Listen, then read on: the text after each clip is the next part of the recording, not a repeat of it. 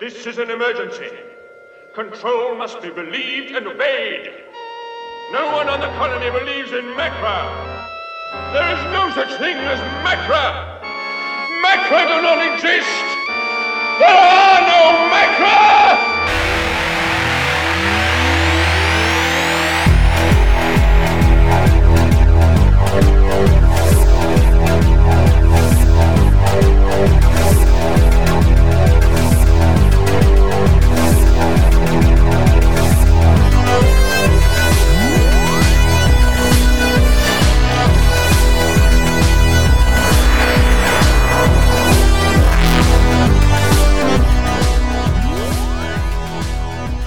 Welcome to Year 4 of Who and Company. I'm Brent. And I'm Drew. It's become an annual tradition to have our friends from the Doctor Who podcast join us in January to discuss the latest holiday special or DVD release, and this year, we continue that tradition with our good friend Michelle Simmons. Michelle drops in to discuss the recent North American release of the Macra Terror, as well as the improvements in animation since the range began. Then we dive into a roundtable discussion of the first 4 episodes of the latest series of Doctor Who, Series 12. What are our favorites so far? What are we looking forward to later in the season? And just how angry is Drew about Orphan 55? I told you I'm not angry. I'm just disappointed. Okay, I'm pretty angry. Well, we'll find out coming up right after this. Any good asking? Where we are? Well, according to my calculations, we're certainly in the future and on a planet very like the Earth. How do you know? I don't know, I'm guessing.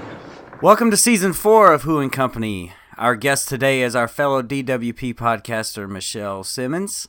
Hello. Hello. She's the current holder for most guest appearances on the podcast, an honor she would have shared with James had he been able to join us. Sadly, James wouldn't listen to Control, and therefore must join a danger gang in the pits for the good of the colony. Michelle, welcome back to Who and Company.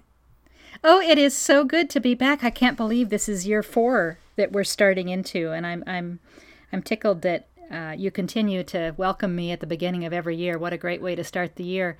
I'm also excited about the fact that we come together now as fellow podcasters. I'm not certain if the DWP absorbed members of Who and Company or if Who and Company has absorbed members of the Doctor Who podcast, but I like the amalgam.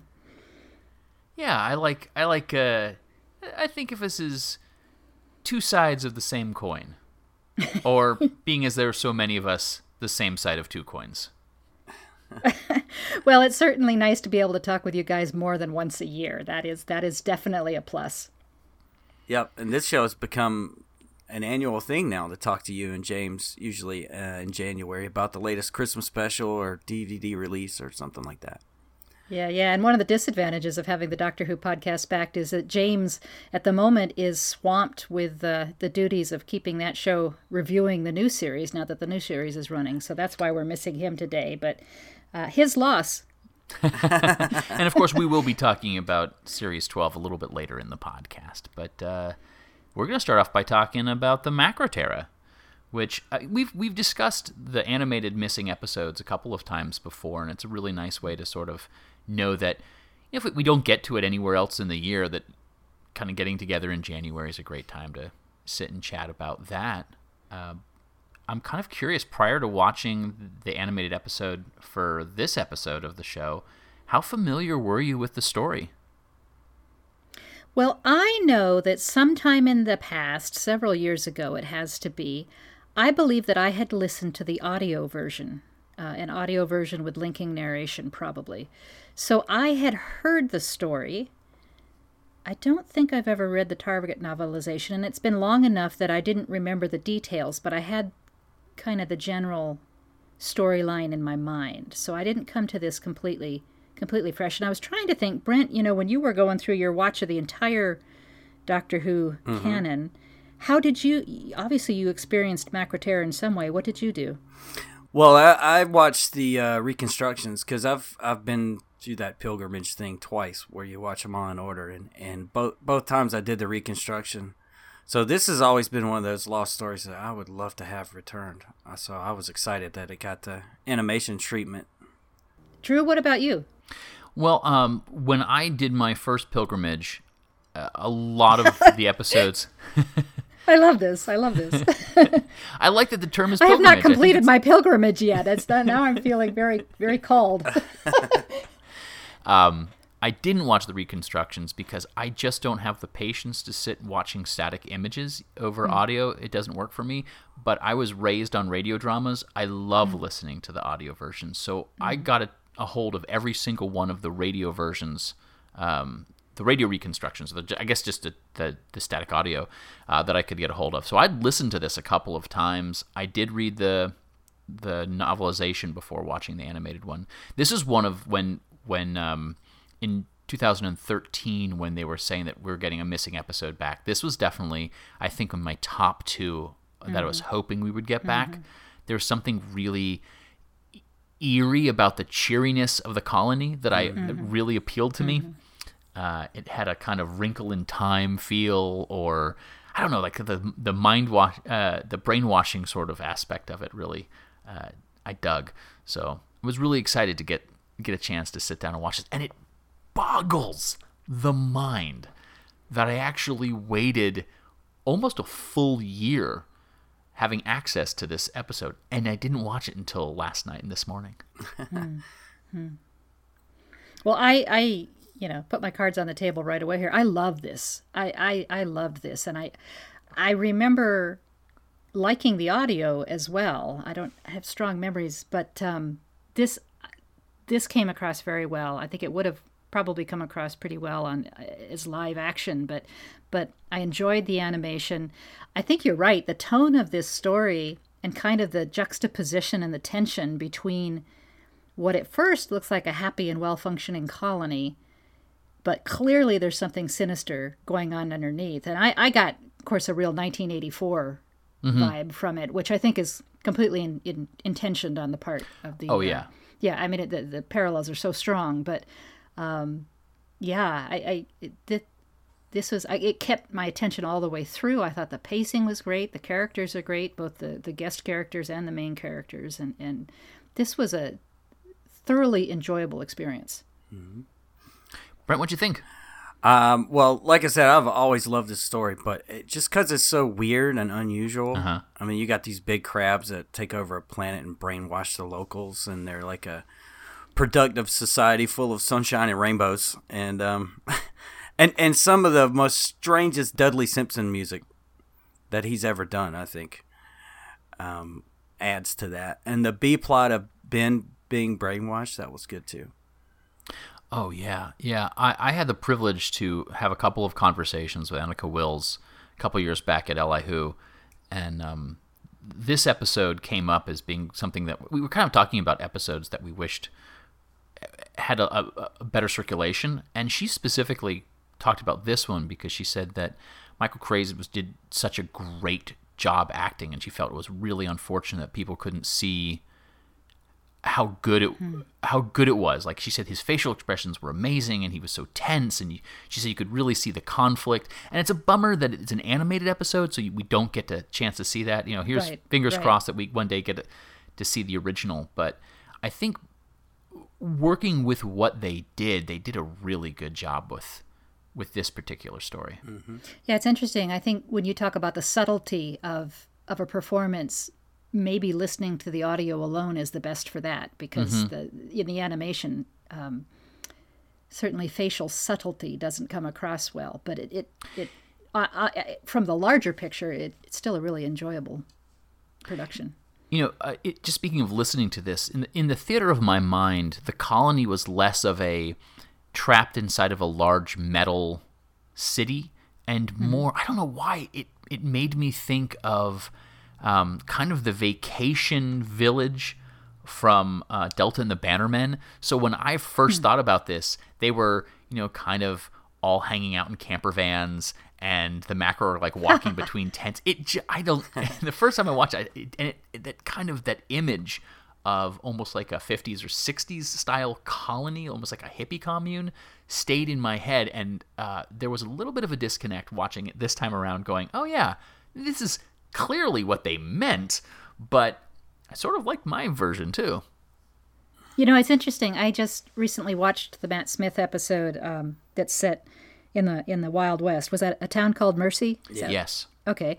And so this one, the setting when the TARDIS first lands and the place where this colony is, the world looks very much like the desert. I mean, it's got these kind of stark cliffs, and there are certainly spaces that are outside in between the buildings in the colony, which is where the Macra kind of lurk after dark. But I hadn't pictured a desert setting, and I actually liked it. I liked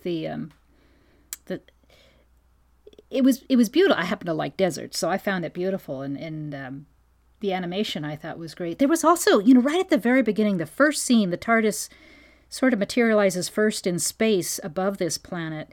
I thought it was beautiful. Really beautiful. It's so striking. And actually, this is a great point, because at that moment when we see it materializing over Earth, it's black and white. In both versions, clearly, because when you get the DVD, you have the option of watching both the colorized version of it, which is how they create it. They create it in color, and then they give you the option of watching it in both. When you watch this, did you watch it in color, or did you watch it in the black and white? I actually watched it in black and white. I had considered maybe watching a couple episodes in black and white and a couple in color, but I actually got so hooked into the story, it didn't occur to me to switch partway through. How about you, Brent? Well, we talked about this last summer on the DWP, and at that time I watched the color version. So I wanted to do something a little different this time, so I watched the black and white version this time. What'd you think? I haven't got a chance to watch both. Well, just a personal preference. I enjoyed the color one more, but there really wasn't a difference, really, because the story is so good. You kind of don't think about things like that, like you were saying, Michelle. Yeah. So there really wasn't a difference. Okay. Well, good. Then I won't feel like I missed watching the one.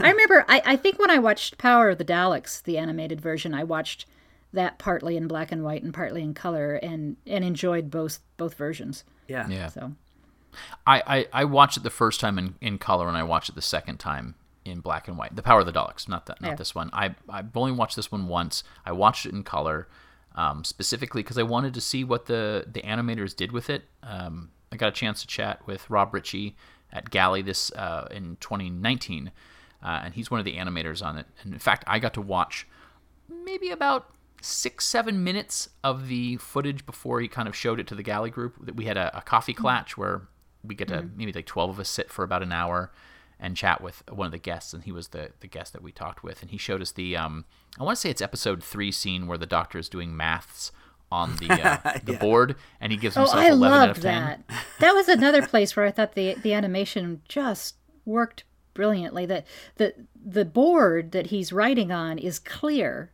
Yeah. And so the board is in between the viewer and the Doctor, and he's writing in white on this invisible surface. And so it's like the numbers are hanging in the air. And I just thought it was beautiful. I think this is, we talk about the kind of the lack of facial expressions, but having watched all of the animated episodes already, and I think there's like 8 of them that have been released that are animated, I really thought the Macra so far is the best animated. And I think some of the subtleties, because Troughton is such an expressive individual, his face is so amazing, and you definitely are going to lose a lot in that performance. But I think with the exception of people moving from one place to another, I feel like the walking animation and the running animation's a bit like jerky, but I think they did pretty decently with the facial expressions, and it's certainly miles above, say, Reign of Terror, or at least it was for me. Yeah, I agree. Yeah. Yeah, I think it's the best it's been so far. And they just keep getting better, I think. Yeah, really, I think it kind of fills me with a lot of confidence for, like, the Faceless ones. I think is one of the next ones that they're releasing. It's not a story that I particularly like, and I was sort of like, God, I wish they would do a different one. But I think with the animation the way it is, they're really going to add a lot to it, and it also makes me feel like if we're getting better animation as the technology improves, then some of these other missing episodes that I'm really excited about will be even better when we finally get that product. What'd you think of this as a as a Patrick Troughton story, because so much of Troughton's work is missing. To be able to kind of sit back and watch Troughton and his companions interact with one another. How did you feel this kind of? Did you think it adds to the kind of mythos of Troughton? I think it's a great Troughton story. He is kind of hitting. I mean, he's got his stride, and it's just a great doctor. He's in there, but he's kind of obviously in a society where everybody's supposed to be controlled. That's the last thing you're going to do, the doctor. And so he, in his sweet kind of innocent, kind of harmless looking way, he is totally undermining what's happening in this colony. And he gets to play the recorder in this. He gets to run and he gets to do equations. The little comments, little quips in here are delightful. I mean, there's even when they first land on the surface of this planet, he comes out and he's doing the usual doctor thing about, we've got to be in this kind of place and the atmosphere is like this, da-da-da-da. And one of the companions says, well, how do you know? And he says, well, I'm guessing.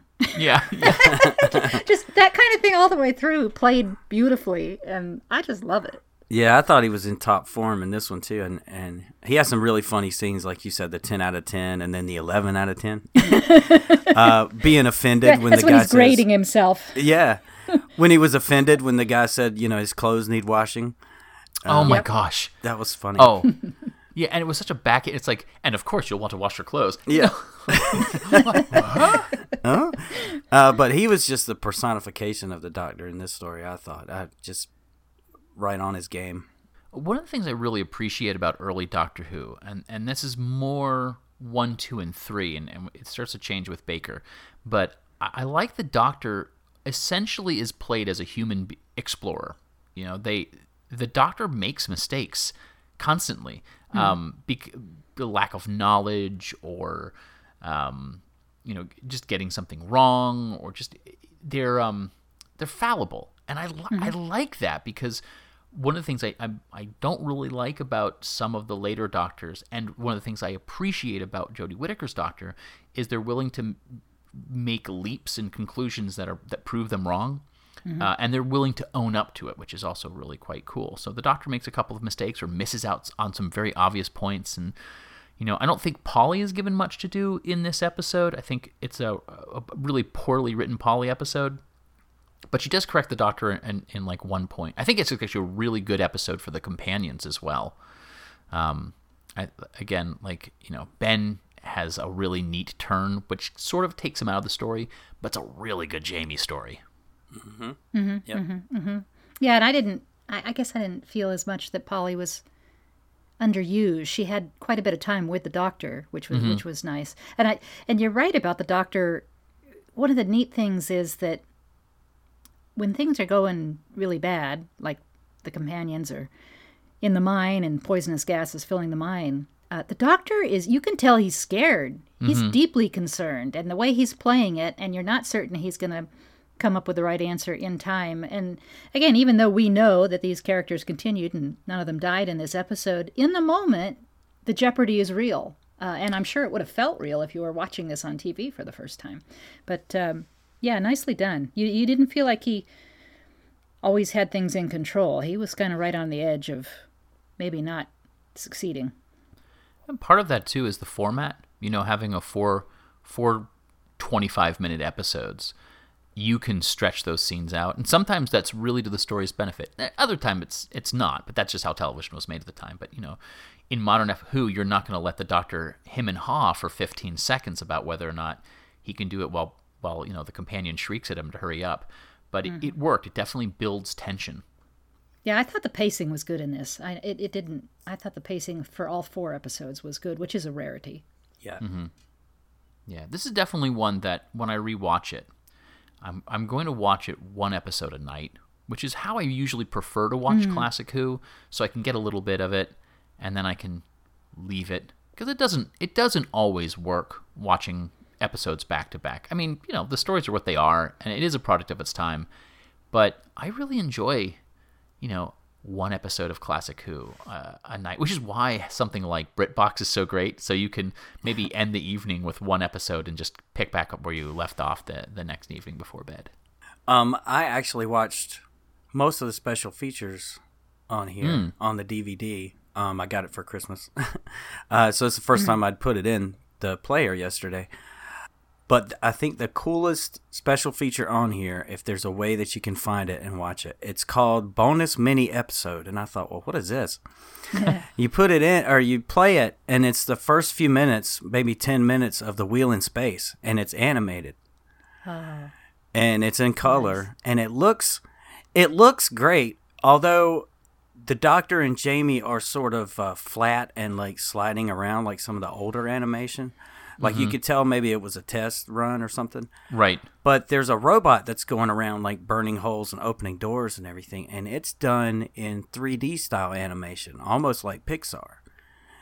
And it looks great. So maybe they're trying out that type of technology for a future release, maybe. I don't know. But it looks great. That's cool. Yeah, I saw, bonus episode. I was looking for a making of feature. We had talked a little bit about the censored episode. Yeah. And while I was looking for that, I saw that, and I saw it was Wheel of Space, and I was like, ooh, I really want to check this out. But I also didn't want to get distracted from kind of getting into the mindset specifically of the Macroterra. So I put it to one side, but it gives me something to look forward to. So I'm really excited that you liked it. Yeah. Because it means that I'll be a little bit more enthusiastic about it here when I get to it in the next day or two. Yeah, and there was, you mentioned the censored episode, that the only extra that I had time to watch was about that. And this, when it was transmitted in Australia, they ended up cutting part of I assume that would have been the cliffhanger. Maybe that was episode 2. But at any rate, Polly is being dragged away by one of the Macra, and Ben is kind of conflicted about going to her rescue or not because he's brainwashed.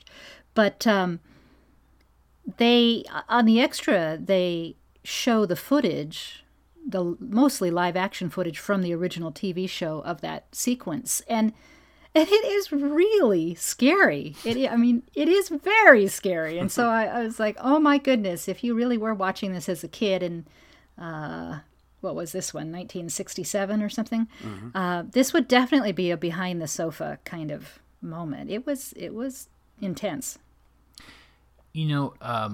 The Macra in the animated version are very different from what they were in the original airing. And part of that was from what Rob Ritchie had said, was they wanted to sort of link between this episode and then Gridlock, the kind of the giant Macra. Oh, yeah. And while not make them look exactly alike, because obviously the Macra were much bigger in Gridlock, but just something that makes it feel like it was bridging the gap and was a little bit more fun to animate.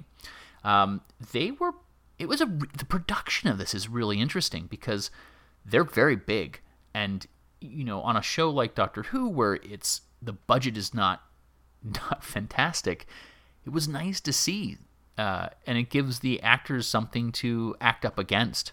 And they're proper creepy, the Macra. Yeah. Oh yeah. Yeah, one of the features showed how they made that, and it's like like you said, it's big, it's life size. Yeah. And it was filled with furniture stuffing, like from a couch or whatever. So they said it was really heavy. That most people nowadays would do a model, but they did. They went for it. Well, that's cool. Well, giving it that weight gives it presence, and that's one of the things where you watch with animation. Sometimes it doesn't work because you feel like whatever's moving is so light. It doesn't feel like it has actual the. It's kind of a hard way of describing the mass to act the way you're kind of expecting it to, but to see something heavy like that, so when you get Ben hitting it with the stick, or it grabbing somebody, or that really creepy scene of it grabbing the controller around the neck, that's one of the few scenes that you get, that surviving footage scenes.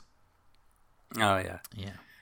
Oh, and for any listeners that want to buy this on DVD, it also has the reconstruction versions of all 4 episodes, and the linking narration is Annika Wills.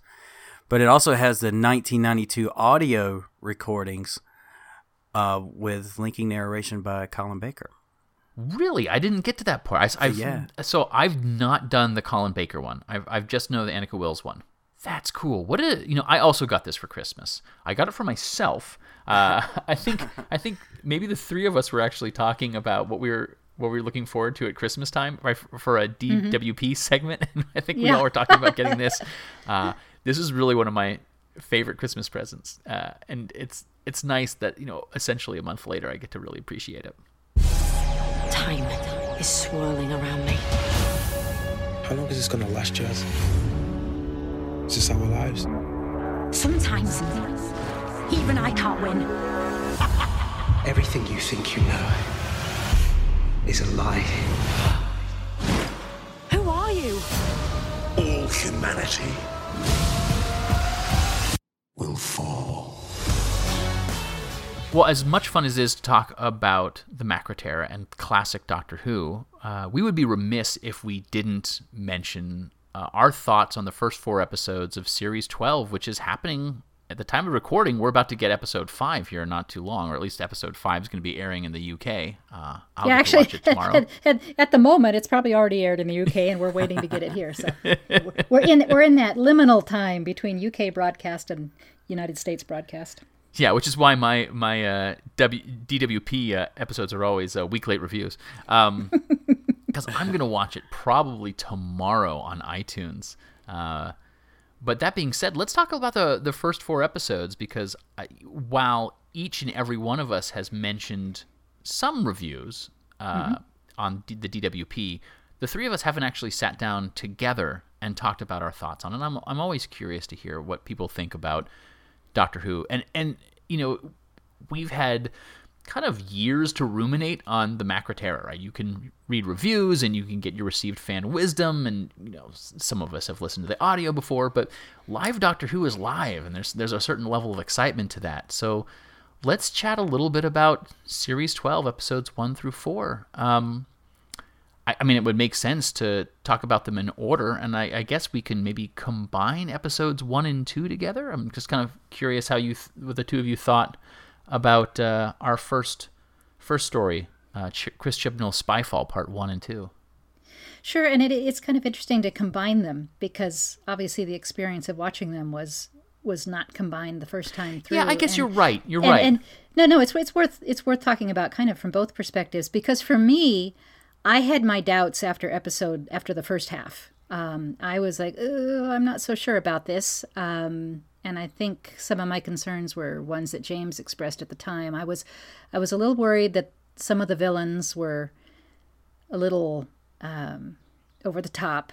And then I was really worried about what they were going to do with the Master, because he became so crazy in the reveal scene that, I tend to prefer kind of the suave, debonair, cunning Master to the all-out crazy Master. And I thought, oh no, we're going to go in the latter direction. I was completely surprised by the reveal, so I thought a lot's going to depend on this next episode. And I really was drawn into the second half of that. I very much enjoyed the second half. I was fascinated by the interaction between the Doctor and the Master in particular, which has always been a favorite element of the show for me. And while they didn't take the Master in completely the direction that I would have preferred, I'm hooked and I'm watching it. And indeed, when having seen the second half, when you go back and rewatch the first half, which I did, it comes across much better, because you can watch for all the tells and you can see. And again, for me, mostly talking about the Master, I appreciated the primary villain, whose name I'm going to forget, but the guy that was the head of Vor. I thought he did a wonderful job throughout. I have a 16-year-old son who's very into tech, who was very drawn in and hooked in by the whole idea of our cell phones and technology being used against us. He was hanging on every twist and turn of that plot line, which was less interesting for me than the Master plot line. But so you were meeting the needs of two different generations of viewers there. And I felt like some of the over-the-top stuff from the first episode mostly was toned down in the second episode. Mm-hmm. I really like Spyfall. In fact, I would say that's probably my favorite for the year so far. It was action packed. It had some of the creepiest aliens in there that were just like light and shadows. I thought Sacha Dhawan as the Master was really good, but Lenny Henry, who was Daniel Barton. Yeah, thank you. That's it. Yeah, to me, I thought he stole the show. I thought he would have made a better Master, because he was more of the suave and like really low cool. key. Yeah, the cool Master, like the Delgado type Master. If he were the Master, I thought he would have made a great one. And that plot about the phones and how you've clicked yes on everything that we've sent you, agreements and everything. I was like, wow, that is scary. And so that really hooked me too. And yeah, the difference between part 1 and part 2 really to me was just the pace. It was a bit slower in the second part, but I didn't mind it. I thought both episodes were great.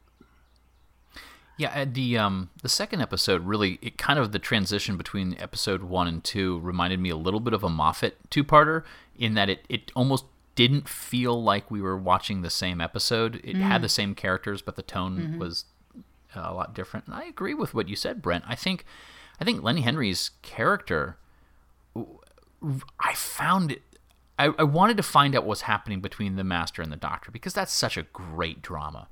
I'm just as excited to the new incarnation with the Master than I am as with the Doctor, and I was not spoiled for the reveal, which is kind of impressive if you think about it.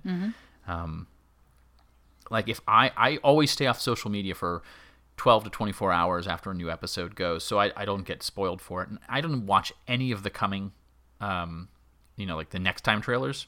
So just because for years doing a different podcast, I used to try to find out as much information as I could, so I could, be informed, so I could inform listeners. And I realized that I don't think listeners want to hear me spoil things for upcoming stories, so I've stopped myself so I could enjoy it a little bit more.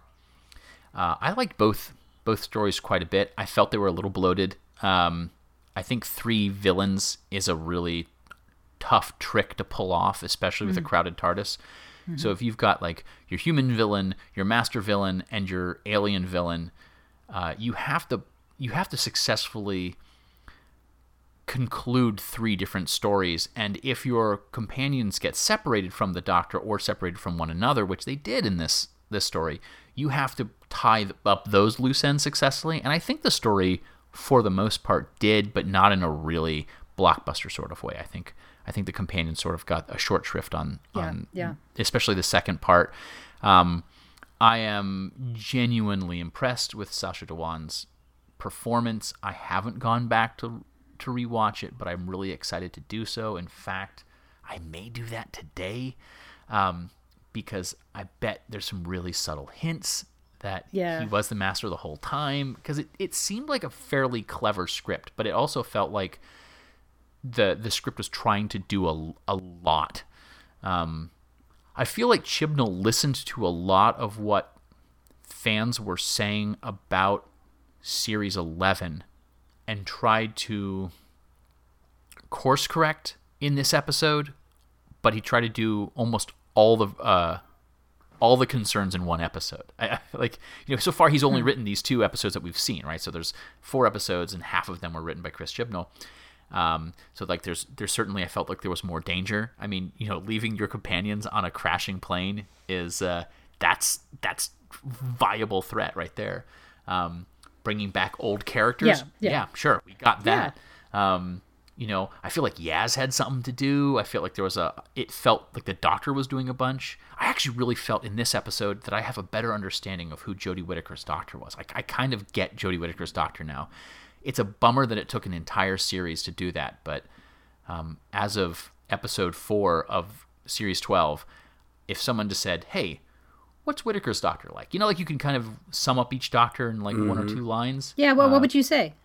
I think she's a proper scientist, but I think more importantly, she's a builder. She's a builder and she's a chance giver. But I really like the idea that if given the opportunity, her character is going to invent or build something. And it's not about just waving this, or in her case, grand flourishing the sonic screwdriver. Right. She really is a hands-on doctor. And like I said with Troughton, I like the idea that she's also, I think, the most human doctor we've had in the new series, where like she can be wrong and she'll admit to being wrong, and her relations, I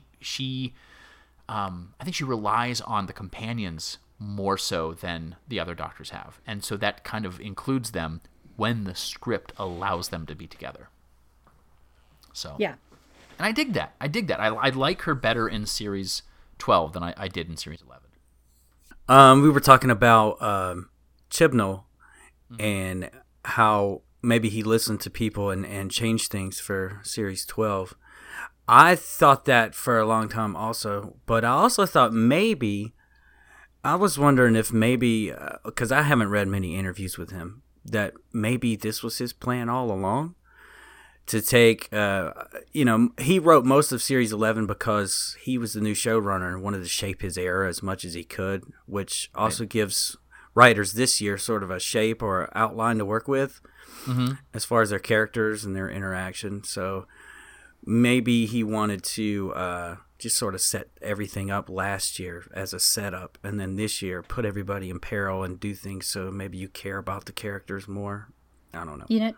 To that point, if there's kind of an overarching plan, I'm so pleased. Well, either way, I'm so pleased to hear that Jodie Whittaker, it sounds like, will be coming back for a third series. I just really think it takes at least 3 to do that kind of development. Yeah. And since I've liked her from the get-go, I'm very pleased that it sounds like we're gonna get at least 3. Yeah, and it's nice that the one weird loose end that we had in series 11 with the first mention of the timeless child from the Ghost Monument is coming back, and I feel like there's the reveal at the end of Spyfall Part 2 about Gallifrey, that I feel like it's honestly still weighing on the Doctor's mind. Oh, so yeah. sometimes something will happen and the Doctor it feels like they forget about it because the script was written by somebody else, but I feel like the actors have remembered that, and the beginning of every episode there's kind of like a deep sigh from Whittaker, and you can tell she's distracted, and she puts on a brave face, but there's the weight of that revelation from the end of Spyfall Part 2 is still with her, and I appreciate that as a viewer, that a plot is not being forgotten. Yeah. So what do you think, in comparison, just because we've kind of mentioned Series 11 and Series 12 a little bit, what's working for you that they're doing differently, if anything? One thing I've noticed, and of course we haven't yet talked about episodes 3 and 4, but... Right. And I'd have to actually go back and pay more attention to everything that happened last season, but certainly this year we've had a spy thriller, we've had kind of an all-out science fiction adventure horror episode, and we've had sort of a more muted historical mostly, and they're definitely doing, I think, one of the strengths of this show, which is that you can go from genre to genre to genre week by week. So it kind of depends on whether that is working for you or not, and I'd have to go back and try and think more clearly about all the episodes last year to think if they sort of follow that pattern of kind of hopping from genre to genre. I feel like they might have done that, but it felt, when I think about it, and I still haven't rewatched much of last season, it feels a lot more muted if they did. I think they're finally putting their team into perilous situations, like I said, and the enemies are more formidable this year.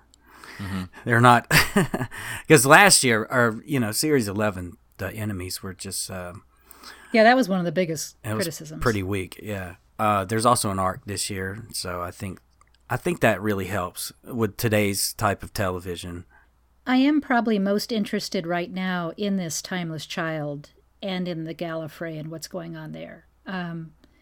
So, not that you'd want every episode, of course, to be dealing with that, but that it's weighing on my mind too, not just the Doctor's.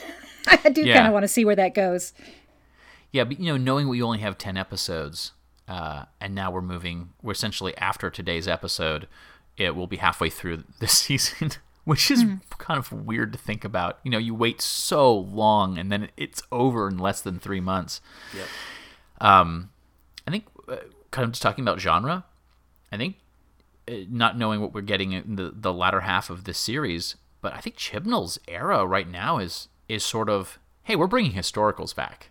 Because there's a lot of, some of my favorite episodes from this series, and we'll talk about it more when we talk about episode 4, have been the ones that go back in Earth's history or involve characters from history a little bit more. Well, yeah, and you did as we transition, but you had that in the first 2 episodes too. I mean, right, with a couple of different eras that we went back to and met significant people from those eras. So that was always a personal favorite of me from the original remit for the show, which was that it was supposed to be educational and to kind of bounce back and forth between history and science. Which they've done very well at combining both in the Chibnall era. We get history, but we're looking at history because of the scientific advancements that were happening in that history, which is kind of interesting. Correct, yeah, and just to play off of what you said, it wasn't just significant characters or people; right. It's significant women in history too. Yeah. They're both of the women. You know, as soon as in Spyfall Part 2 we meet Ada, I'm like, oh, that's Ada Lovelace. I mean, that's like probably the most famous Ada that I can think of. Like, all right, I'm like, that's really cool. I'm really excited about that. I don't think they were utilized particularly well, but I think the representation of them was really good, and just how they were shown was really cool. So, shall we talk about episode 3, Orphan 55? Sure. And as I sit here, dear listeners, I have had hints that Drew may not have been very fond of this episode, but I haven't actually heard any of his little reviews on the Doctor Who podcast yet. So what's up, Drew? Oh, I really dislike that episode a lot. Yeah. So here's a weird thing about Doctor Who. I've been speaking very positively about this season, this series, and just the Doctor Who in general. But it's Sunday, and I know there's a new episode coming, but I'm okay about watching it tomorrow. Last week, I actually forgot. I mean, I've got a lot going on in my life, but a couple of years ago, on Doctor Who Day, that's all that mattered. All that mattered was getting that sweet, sweet Doctor Who into my eyeballs and kind of living in that world. And it's not as important to me now. Like, it's I got other things to worry about. I'm still enjoying the show, but it's not a priority. But I don't think I've ever disliked Doctor Who as much as I did last week. And it's not the plot. It was not the message at the end of it. That is a message that I 100% stand by. It was a little more in my face. But that was possibly the worst execution of a script I've ever seen on television. And the first act was so good. They set up everything really, really well. And acts 2 and 3, I just kept on screaming, what? Why? It contradicted itself too much for me. Characters were doing things that were uncharacteristic, that moved the plot forward but felt completely unnatural. I just felt like it was a total breakdown. I think great ideas, poor execution, to the point where I almost stopped watching the episode to take a break because I was genuinely upset by the end of it. And so when we get to the very in-your-face message, which I think is a very important message, I was so annoyed because I felt like I didn't care about a single one of the characters. You cannot make me feel for a terrorist,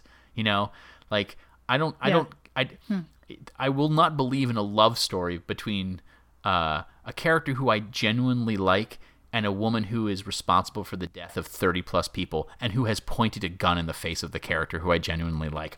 I'm sorry, it doesn't matter. I don't care about her relationship. I don't care about her. I want her to get eaten. Which her are you talking about, the daughter or the mother? Trixabel. Trixabel. Though I didn't care about Trixabel's mom, whose name has escaped me. Kane. Kane. Yeah.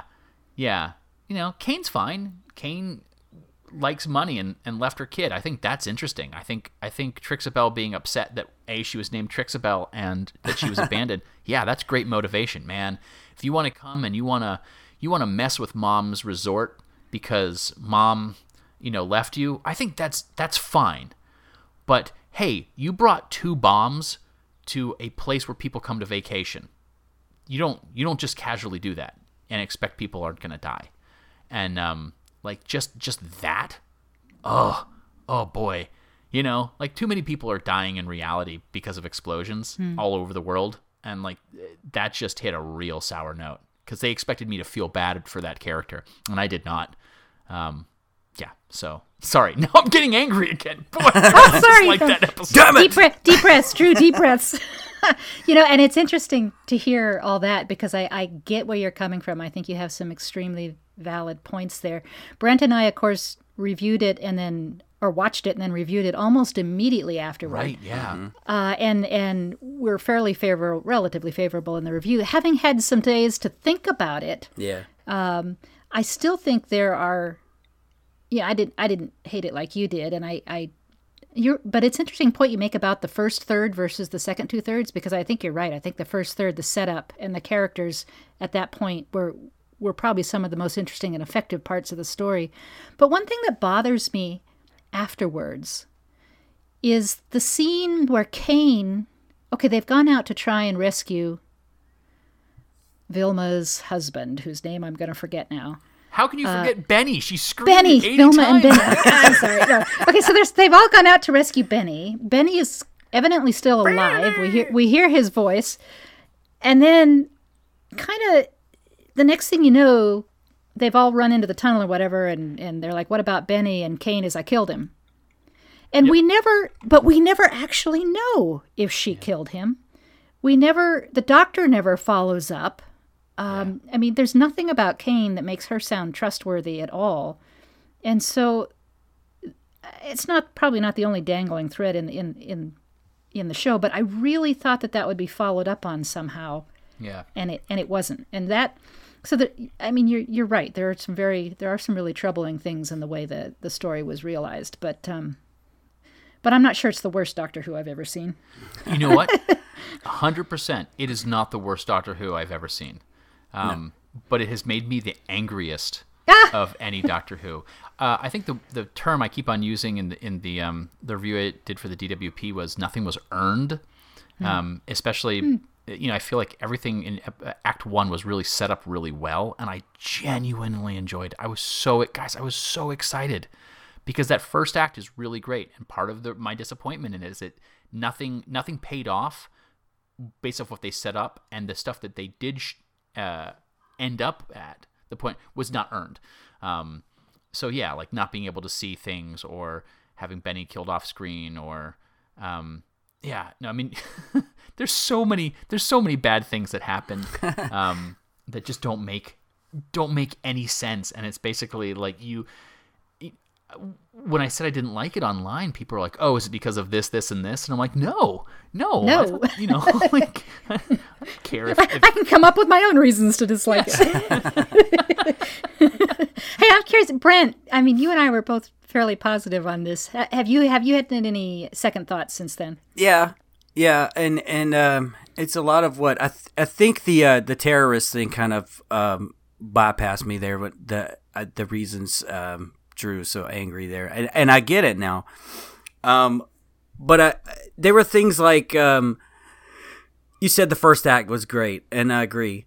And I think where it changed was why the hell did they leave the dome? And I had that trouble the first time through. Yeah. Yeah, and I think you and I, Michelle, tried to come up with some kind of reasons a couple of weeks ago, but nobody really knows. I don't think why they left. I'll tell you exactly why they left. Because the script needed them to leave. Yeah. Yeah. No, I get that you had to send a rescue party. I mean, Benny was taken. Somebody has to go after him. That much I'm totally on board with. Sure. But why was it like all the guests and the maintenance guy's kid? And that made no sense to me. We're going to go take everybody in danger, rather than leave some here where it's somewhat safer. That didn't make sense. Yeah. And then, I don't have a problem with the message of environment at all. Not at all. I totally agree with that. But I did feel like, as we said, breaking the fourth wall at the end and, kind of like Feast of Stephen, and here's a toast to you at home, Merry Christmas, and and save the planet. Save the planet. Well, and I think it stopped just this side of breaking the fourth wall. I think the message was clearly directed to the viewers at home. She never actually looked directly in the camera and said, "You need to do this." But it was just a hair shy of that. What did James said? Knocking on the wall, knocking very strongly on the wall. But I don't mind when there are speeches or themes in a show that are meant to speak to me. In fact, that is kind of part of what good drama is all about, I think. But this one was a little more. Actually, when we keep saying in your face, I'm going to take this off in a different direction because it's something that has bothered me this season. And it relates almost more to episodes 1, 2, and 4, I think, than 3. So this might lead us into 4 here. But and I assume it's a director's decision rather than a showrunner decision. I'm not sure. But there are so many tight close-ups on characters. The camera is very, very invasive in a way. And we are looking at faces so closely that it has gotten to the point where it bothers me. In fact, it bothered me right from the first episode this season. I think close-ups can be powerful when they're used judiciously. But part of what to me feels like some things being forced, or almost like the show is trying too hard, is these very frequent liberal use of really tight close-ups. And I don't know if it's because I'm an introvert or what, but I don't want to see people that close all the time. And it feels to me like they're trying to make me, not they, the actor, but they, the director, trying to force whatever emotion is on me. Rather than letting it come out of the drama or the interaction between characters. That's my overriding pet peeve for this season so far is way too many tight close-ups. That's interesting. I'm not 100% sure I noticed that. Maybe it doesn't affect me the way it does you. But the things that always annoy me on any show is the script, because I can relate to being a writer, but I don't understand necessarily the mechanics of how things are directed, and maybe I don't even notice. It's sort of like the music, where like I didn't become aware that Murray Gold's music was manipulative until people kept on saying, "Oh, it's telling you how to react." Mm-hmm. Now I'm going to watch all the episodes. Yeah, I know. I won't be able to help but notice all the close-ups. Like we said, tonight we'll see one that's airing, and I have no idea whether it'll be true in tonight's. Watch it to be totally not true in tonight's episode. But look particularly at episodes 1, 2, and 4. And I don't know. Maybe I'm crazy, but I don't remember ever quite. I've never had this reaction before. But when people keep saying things are kind of forced or they're in your face, I'm thinking, yeah, it's because they're in your face. I mean, a good close-up at the right time is really powerful, but it's too much of it for me. Well, let's talk about episode 4. All right. Too many close-ups. All right. Well, and that is Who and Company. No, but Drew, you seem to. It sounded like you're probably much more positive about this 4th episode than you were about the 3rd. Well, I think it would be almost impossible for me to be otherwise. It's all up from here. Yeah. I mean, there's 4 episodes. I feel like so far episode 3 is the low point for the series, and I think for me episode 4 is the high point. I really enjoyed it. I didn't think it's a classic. I don't think it's they're not going to be singing songs about it in the future, but I thought it was a really good story. I liked the characters. I felt it was well balanced. It's something that interests me, and actually you will hear on my week late review the way I describe the week late review. It's Drew's. We're calling it Drew's week late review, but the way I described it was Nikola Tesla's Night of Terror would have made an amazing book that I would have loved to have read. I've read a lot of Doctor Who novels. Not novels. I mean, I've read the novelizations too, but the novels as well. So not a pre-existing story, just existing on their own. This had everything I would have loved to have read, And I think as a novel, I would have been able to flesh out the world a little bit more because I was interested in the world. I like Tesla. I like Edison. I like their relationship. I mean, I still feel that Edison is a jerk, and certainly the parallels between Edison and the queen of the, now I don't remember their alien race is called, doesn't really matter. Those parallels are pretty obvious, or the allegory between the two of them, or whatever it is. But no, I enjoyed it. I thought the performances were great. I think the actors were given a really interesting combination. So like every member of the main cast got a chance to have a scene with more than one other member. So like Yaz gets to be with the Doctor. Yaz gets to be with Tesla. Yaz gets to be with Tesla's assistant, Miss Garrett. And the same is said for almost everybody. And they all get a chance to play off of one another. I thought the script and the direction were really excellent. And I dug it. How about you two? One of the questions that we were going to ask were, what was your favorite episode of the series? And I really had a hard time picking between this one and Spyfall, because I really liked this one. It was great. The whole thing of Tesla versus Edison was pretty fleshed out. I like that. And Goran Visnich playing Nikola Tesla, I thought he was great. Mm-hmm. He was the bad guy in Timeless, and he was in ER, so it's a pretty famous face to have on the show. What else? Oh, the Scorpions. They look great. The CGI on that looked awesome. That's true. I was okay with this one. I think I'm going to need to watch it again. And, you know, my opinion of a story almost always improves on second watching. There was nothing wrong with it. To be honest, that hang up I have about the close-ups, I felt like from the first time that we saw Tesla, you know, he was pretty early on, maybe not the very first time, but he was pretty early on talking very openly kind of about his frustrations and everything. And I felt like the camera was too close. It's like, no, let me make up my mind for myself. Don't.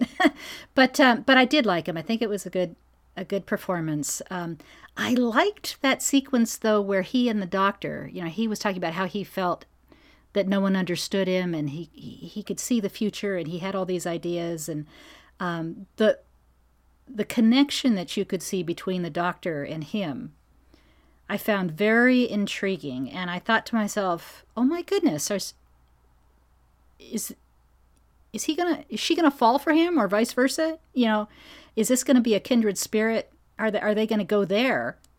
Which they didn't quite, but there was certainly a connection. I mean, there's certainly in the past there were times when, for instance, David Tennant's Doctor would see the girl in the fireplace, and some, you know, there was something that happened there, and I thought, is this gonna be sort of this Doctor's version of the girl in the fireplace, and it wasn't, but there was a moment there. You guys may have to tell me, because I don't know that much about Tesla and Edison. Was Edison in real life as awful as they were portraying him? I was worried about whether they were stereotyping somebody just for the sake of a plot line. But nope. But was he really that awful? That was a pretty. From things that I have read. Now, admittedly, a lot of what I have read has been pro-Tesla stuff, but it's sort of like Christopher Columbus, where, you know, when I was a kid, he was this great hero, and as we get a little older and we start to apologize a little less about history, and we're allowed to look at Edison was essentially a businessman. He paid his inventors to invent things and then stamped his name on it. He owned the patent to a lot of stuff. And so a lot of the inventions that are credited to Edison were created by somebody else, and he owns the rights to them. Now, I'm not saying that Edison was an idiot. He certainly was a very smart businessman. He was fairly creative and very scientific. You know, he had to get a start somehow. But it is assumed that he is not necessarily the creator and inventor that we are glorified in books, especially at a certain time. And Tesla may not, you know, I think they may have made Tesla a little bit more noble than he probably actually was, because it's still a drama.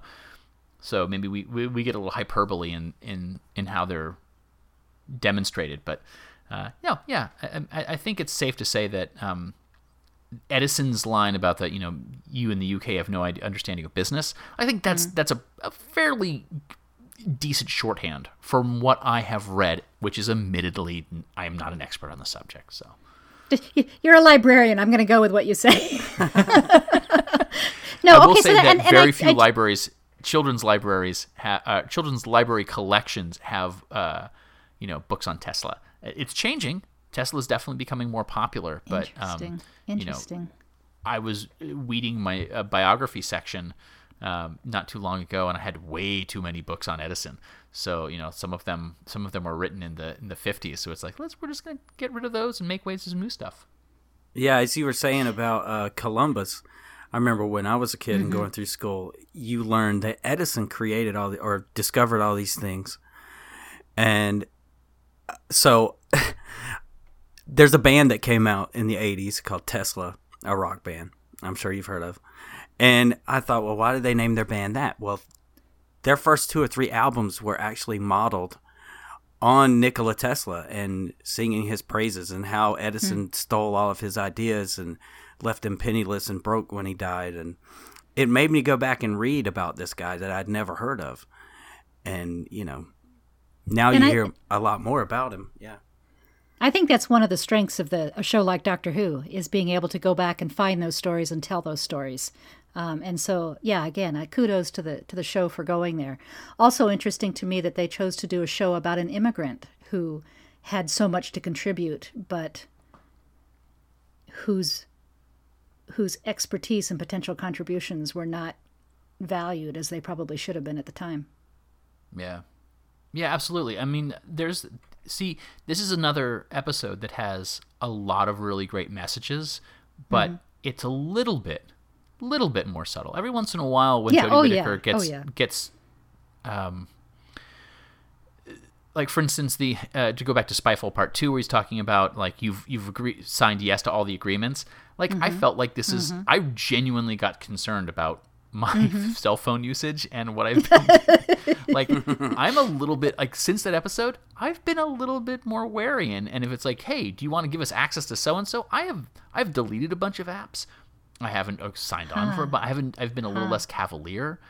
So Doctor Who this season is making you paranoid and angry. Paranoid and angry, but also a little bit more observant of the world around me. So I appreciate that. If I had one thing to say about this, negative thing to say about this episode, is I wish they had mentioned one line where the weird mechanized scorpions didn't work perfectly in Earth's gravity, because gosh, oh man, yeah, they couldn't run. A whole lot. What lousy predators! They're like, they look amazing. They are clearly deadly, and they fall into the goofy robot thing, where it's like they just can't get from point A to point B. Yeah. Where it's the I can't remember. It's called it's essentially diminishing returns, but it's called like the ninja principle, where one ninja is a deadly killer assassin that will wipe out a whole group. But you put 50 ninjas on a rooftop, and they're just going to get mowed down. There's a moment where the Doctor and companions are like at this base under siege, where all of these robots, and it's like they're going to tear this place apart. But it was still very cool. And the other thing too, what I really appreciated was that at the Unearthly Convention in Long Island this past November, there was a representative from Tesla's lab that was at the convention and doing demonstrations based off of a lot of Tesla's principles. And you can go and visit Tesla's original lab. I don't know if they shot any of the footage from this episode in Long Island. I haven't done that research. But it was really cool to see that connection and go from going, oh, it's a Doctor Who convention. Of course you're going to invite someone who's kind of almost like who's been accused of being an alien intelligence by some people, and who is great at inventing. And there's such a great connection. But what I didn't realize was, and maybe I don't even know if they knew, that there was going to be an entire episode dedicated to Tesla. And that was the day that we saw the first trailer. And Tesla, there's a flash of someone who could have been Tesla, and we got really excited about it. So, all right, one last pet peeve, not about the episode, but about discussion about this episode. Scorpions and spiders are arachnids. They're not insects. Correct. They are arachnids. They are from. They're not insecta. They are arachnida, and so. A, stop talking about them as insects. But B, all the connections that people are making about how the queen in this looks so much like the queen of the Rachnos, I think in my mind, in my own personal canon, the two species must be related. They are both arachnids. They would be kind of related. So in my Doctor Who universe, this species and the Rachnos are like cousins. Yeah. But they're not insects. Neither one is an insect. They're the Silurian and Sea Devils of the modern age. Yeah. Hey, no, exactly. Done, Brent. Thank you. Well done. Yes. Like I said, if we get a novelization of this story, or if they decide to take the story and expand it, I'm sure the Doctor will ruminate on the similarities between that. I would love to see that. I was surprised. I kept expecting a line to that effect. And anyway, it didn't come. I certainly thought that we were looking at the Return of the Rachnos when the Queen was shown in the trailer. So, well, I mean, we've been talking about the new series quite a bit. There's probably more to be discussed on our next episode when we'll discuss episodes 5 through 8. Any other thoughts about this series in general before either of you before we kind of end this podcast and discussion? Well, I'll just weigh in. Since I didn't mention it before, for me, that leaves Spyfall, particularly because of the strength of the second episode, as my favorite of the season so far. Okay. Yeah. So, but yeah, this season, kind of like last season for me, it feels okay, but not spectacular. Mm-hmm. And I do still love Jodie Whittaker's Doctor. I do still love all the companions. I still want to journey with these folks week by week, but there aren't that many things that I would call super standout. The episodes, Drew, that you said we would be singing about later, I don't know of any episodes from the past that we sing about today, but if that's the standard, I'm still hoping for one.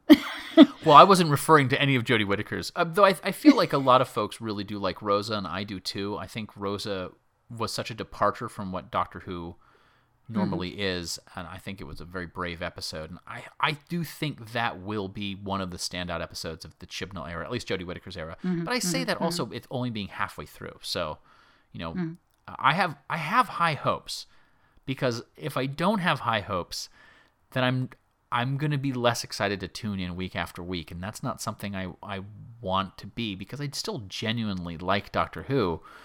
My problem is these series are beginning to feel a little bit like the first two series of Star Trek: The Next Generation, in that I know it's a great show and it has a great pedigree, but I don't feel as engaged with it as I used to. So yeah, it's a weird connection, but there's just a lot of Star Trek out there right now. So other than a few problems with Orphan 55, I think this year is already, to me, it's already better than Series 11. And I'm trying to be positive, so hopefully the rest of the year goes pretty well. I know we're going to see the Master return, obviously. Please, yeah. I'm sure that Daniel Barton will probably be back, and the Cybermen are coming up too. So right, yeah. I don't even have a clue as to what tonight's episode is. So like I'm looking forward to being pleasantly surprised. I hope. Please let me be pleasantly surprised. Well, thank you, everyone, for getting together. I really do like these beginning of the season get-togethers. And you know what I dig about this is, like, we've laughed a lot, and I enjoy that about this podcast. Michelle, before we let you go, anything you want to plug or talk about upcoming projects? Well, of course, everybody knows about Doctor Who podcast since we're all related to it now. But I'll plug another little group that I'm in, much smaller scale. It's a Facebook group. It's a discussion group. It's called the Doctor Who Media Review, and it's simply a group that every month, using a semi-randomized process, we pick an episode or two of Doctor Who TV. Doctor Who. We pick 2 or 3 episodes of Big Finish and a Target novelization. And anybody who can watches or listens to or reads the content, and it's just threads that discuss it and rate them. It's been going on for years and years, and it's a small group, but it's a very friendly group with very congenial. There's not a lot of hostility or drama in that sense. It's just a group that likes to read these things at their own pace and chat about them. So you can find the Doctor Who Media Review on Facebook if you like. That sounds fascinating. Yeah, I joined that in December. I joined that, so Yay. I'm fairly new. Yep. And we're pretty low key. Oh, I like that. Low-key Doctor Who fans would be a great change of pace. So we don't have too many rants like Drew went on. Maybe I'll wait a little while. Although we have occasionally been known to rate things like 1 out of 10, but other than that. Yeah, I can't help but think in those contents of rating things, but I try to avoid that conversation. And it's actually also not the current series. We do watch both new and old stories, but not the current ones. Yeah, please, listeners, please understand that I do still love Doctor Who quite a bit. I don't think the show could do anything to keep me from liking the show. Don't throw down that gauntlet. No, you're right. As I'm saying, I'm like, it's racing through my brain all the things they could do, and it is entirely possible that they could. So I'm just gonna shut up now. Just go watch Doctor Who and say thank you for joining us on Who and Company. Who and Company, come for the fandom. Stay for the company. Thanks for joining us at Who and Company. Special shout out to Pixel Who for providing our logo. They can be found at facebook.com/pixelwho. Who and Company can be found on iHeartRadio.com and Spotify, or you can download the show directly from whoandcompany.libsyn.com. Contact us on Twitter at Who and Company, support the show on patreon.com/whoandcompany, or email us at whoandcompany@yahoo.com.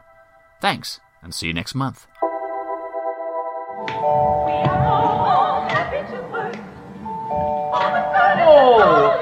What's the matter? Dreadful. Did you hear that rhyme?